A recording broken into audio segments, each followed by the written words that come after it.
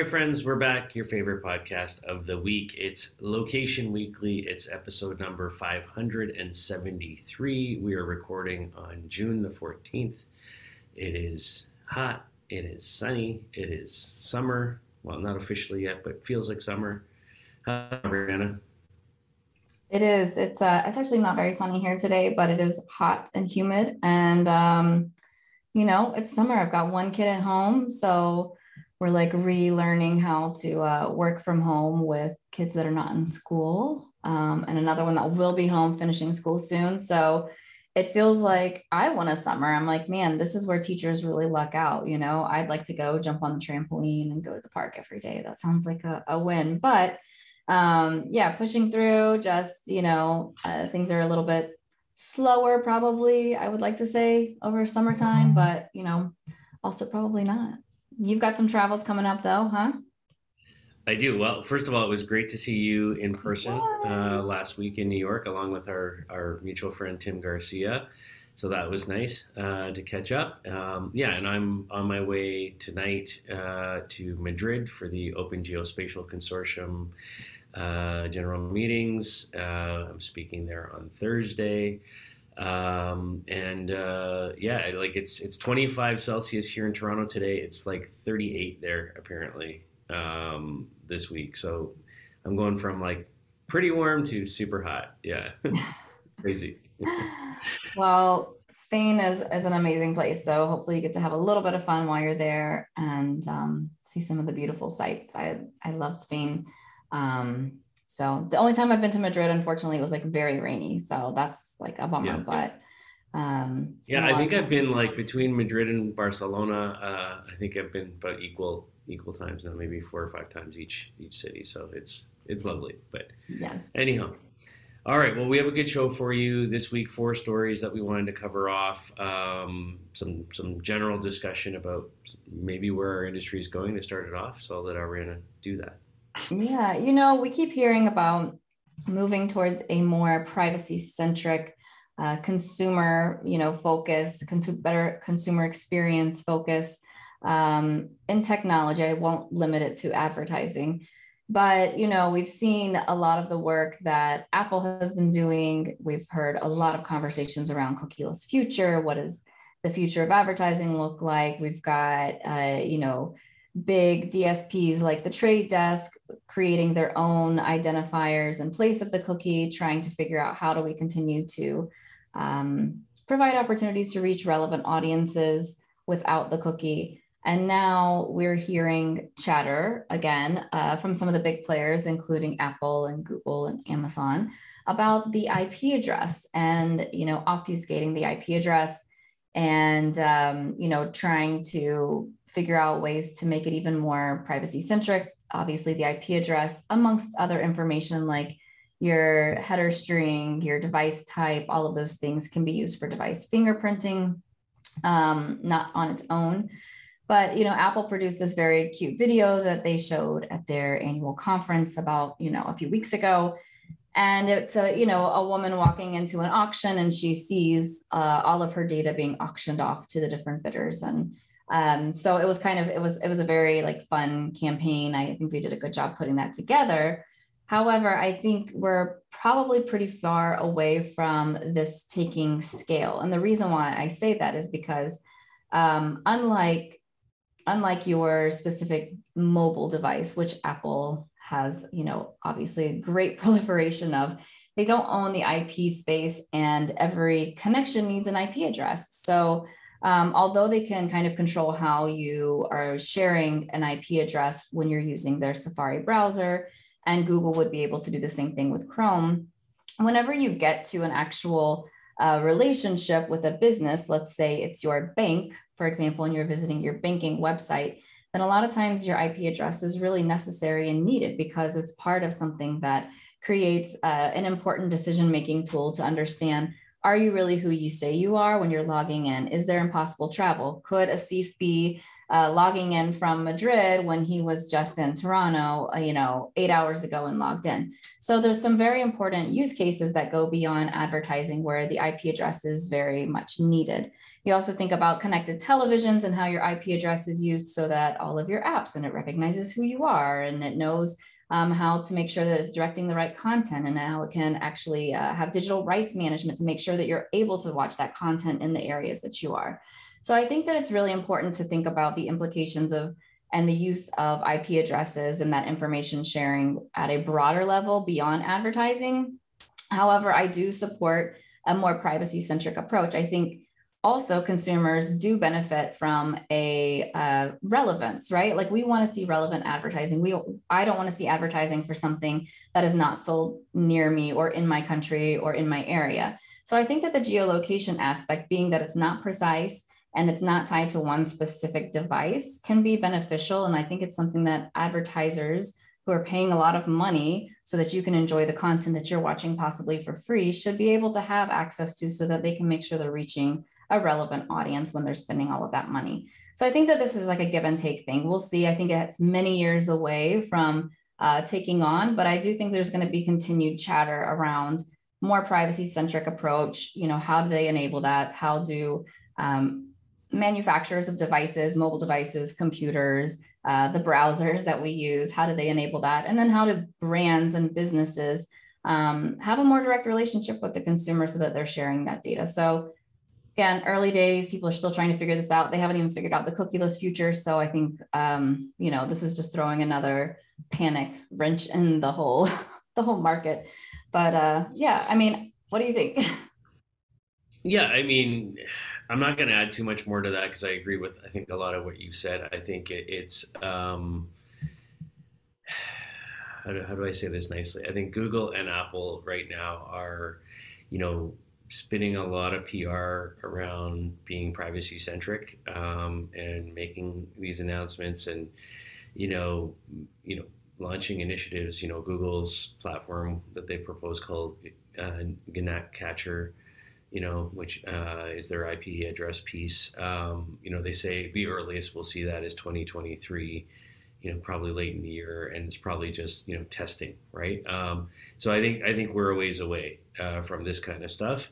Obviously, the IDFAs and those kinds of things, are in the, happening now, and things are getting tighter and making it more difficult for a lot of vendors in our space.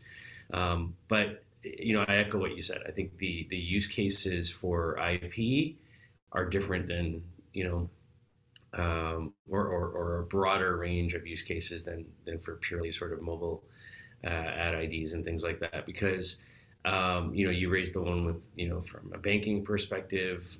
You have fraud detection applications. And I was even thinking like here in Canada, or here in Ontario anyways, we just had the opening up here in the province of online gambling. And gambling online, it tends to be a state by state or province by province controlled scenario where only people who live in that province or IP addresses coming from that area can actually gamble or participate. You have to be able to negotiate that digitally. So I think there are a lot of things like that aren't purely about advertising. That it's going to be difficult to try and completely clamp down on IP. That's kind of my thoughts. There you go. All right, on to our second story now. So we're going to jump over to Singapore, where there's a company called Grab, and they have a platform called Grab Maps, and this is an interesting announcement from them. So they're the biggest super app in the region. Millions and millions and millions of users. And they have made an announcement that they've been investing over the last little while in building their own underlying base mapping technology. And so they're not using, Google Maps or Apple Maps or anybody else's. They decided that it just wasn't good enough for the region, and in particular, we're talking about Southeast Asia. There's a lot of back alleys and narrow side streets and weird ways to access things. And when you're in the business of food delivery services or grocery delivery services, or whatever the things might be, kinds of things that Grab Maps is doing, it becomes challenging. And so they decided to make the investment in building their own sort of underlying mapping technology for this. And then to take that a step further and actually commercially make their mapping technology available to others in the region that are having similar issues and struggles. So they describe the market in Southeast Asia as $1 billion for mapping and location-based services. That is big. That Grab Maps currently powers more than 800 billion application or API calls per month across the various Grab services. And they're finding that with their new underlying mapping technology, they're getting 4 times lower error rates and 10 times lower latency than what they had with sort of commercial mapping platforms that they were using before. So I think this is really interesting. And like I said, they're also commercially going to make this available later in the year to other apps that need mapping technology. So the base mapping data, they will license out their places information. They have 33 million POIs within Southeast Asia, and they're planning to grow this to 37 by the end of the year. So I think this is really interesting because you don't often see, this is the equivalent to like Uber Eats saying, "Hey, we're going to build our own mapping technology," and I think it's pretty interesting. What are your thoughts? Yeah, I do find this very interesting. It's one of those things that you almost want to say, stay on alert for some type of acquisition by a Google Maps or an Apple Maps or somebody like that, because if the technology is more advanced and it's serving that area of the world in a better way, I can only imagine that it would be more beneficial for the larger players to scoop up as well or license and incorporate into their mapping. So I think it is very interesting to see somebody building their own technology. It doesn't happen very often. Yeah, and on top of that, they even built their own camera, like like the Street View camera cars that go around. They have their own. It's called CartaCam. So they have their own cameras as well, their own technology that they've developed for that, which is also interesting. So. Sorry, it's really loud here. Hopefully you can still hear me with all the You're good. I'm not hearing anything. the background noise that's going on over here. So let's move on to the next story. This is kind of a feel-good story and more of an announcement, but Walmart is now partnering with a senior care app. It's called Avonlea Care. And that app specifically is for families who have seniors that they're taking care of, but they're taking care of them remotely, right? So a lot of times we don't end up living near our families or our parents, and they're aging, and so they want to stay where they are. They want to age with their friends and with their community that they love, and so being able to kind of support them and help care for them from another location is really important for families. And that's why this Avonlea Care app was actually developed by someone who was kind of having that pain point, I think, by caring for her mother remotely. So now they're partnering with Walmart. So they're able to help coordinate care, monitor the wellness of aging loved ones through grocery delivery. So they're using and utilizing the Walmart grocery delivery service, powered by Walmart completely, but it's all embedded in their app, which is really cool. And I like this a lot because I think we talk a lot of times about how perhaps with an older demographic, they're not maybe so savvy with their phones. They're not going to be ordering Instacart or Grubhub or using their devices in the same way that we do. And the same thing will be true with us and how our children interact with devices at some point too. But I think it's really great that they're allowing other family members to help do this and make the delivery and just powering that through Walmart, which has locations all over the place. So I think this is a great partnership and obviously something that will be helpful for a lot of families, I think. Yeah, it's a huge growing need, right? Like I think like the AARP survey said 90% of U.S. adults age 60 or older want to stay in place, right? And I think that therefore that sort of challenge falls on their children to try and support them in any way that they can, right? And so that's having apps like this that are able to monitor that they're getting their medication, or what what's going on with them health wise, is important. And if you can extend that to make sure that they're also getting the food that they need from a grocery perspective, all integrated in one app, I think why not? So I think good combination here of Walmart and Avonlea Care. So. All right, final story now. We're going to jump over to Okinawa, Japan, where NTT Data has launched a new service. It actually launches tomorrow on June 15th, called Mobikama. And this is what they describe as a mobility as a service solution for tourists. So they're starting this in Okinawa. So if you're a tourist and you're coming in, and in particular, they're focusing initially on the car rental and car sharing operator markets. And so basically, the way this works is it's a new service that in these vehicles, these car sharing or car rental vehicles, there's several tablets installed in the vehicles that allow passengers to share their travel itinerary, and then it makes suggestions based on real-time location data as to tourist spots that you can check out or destinations you can see. It's kind of interesting. They've got like a little demo of this I was looking at earlier, and it can make recommendations on everything from sightseeing spots. It can give you tips on places to eat. It's got like a kind of an avatar or a main character that's kind of navigating you through all this experience called Sasuki, on kind of what the cool places are. The navigation is based on the itinerary. So once the travel plan is registered in the tablet, and this is all happening sort of in the rear seat of the vehicle, the system then brings up the route and links you, to the smartphone in the driver's seat.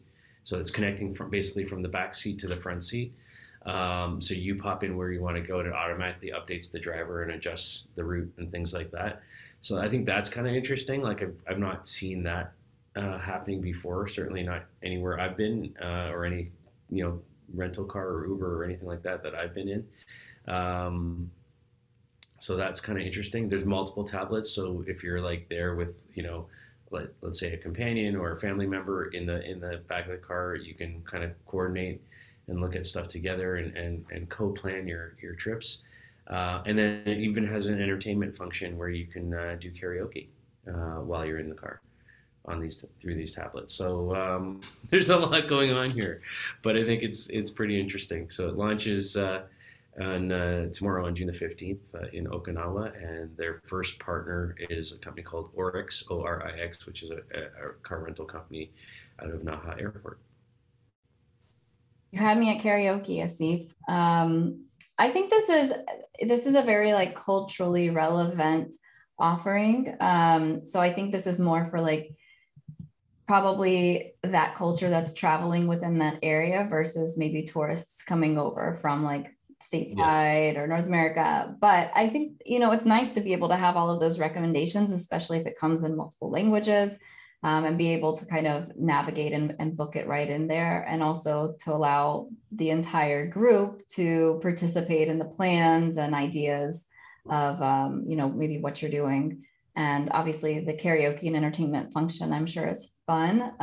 Maybe at least for a little bit, depends on who's making the song choices in the back seat, but it's very interesting. I like it. It makes me think of the times that like, have you ever been in the Ubers that have the karaoke in the back and you're like, whoa, it's really interesting and fun, and always a good surprise. So, being able to do that like in your own rental car and get recommendations on things to do.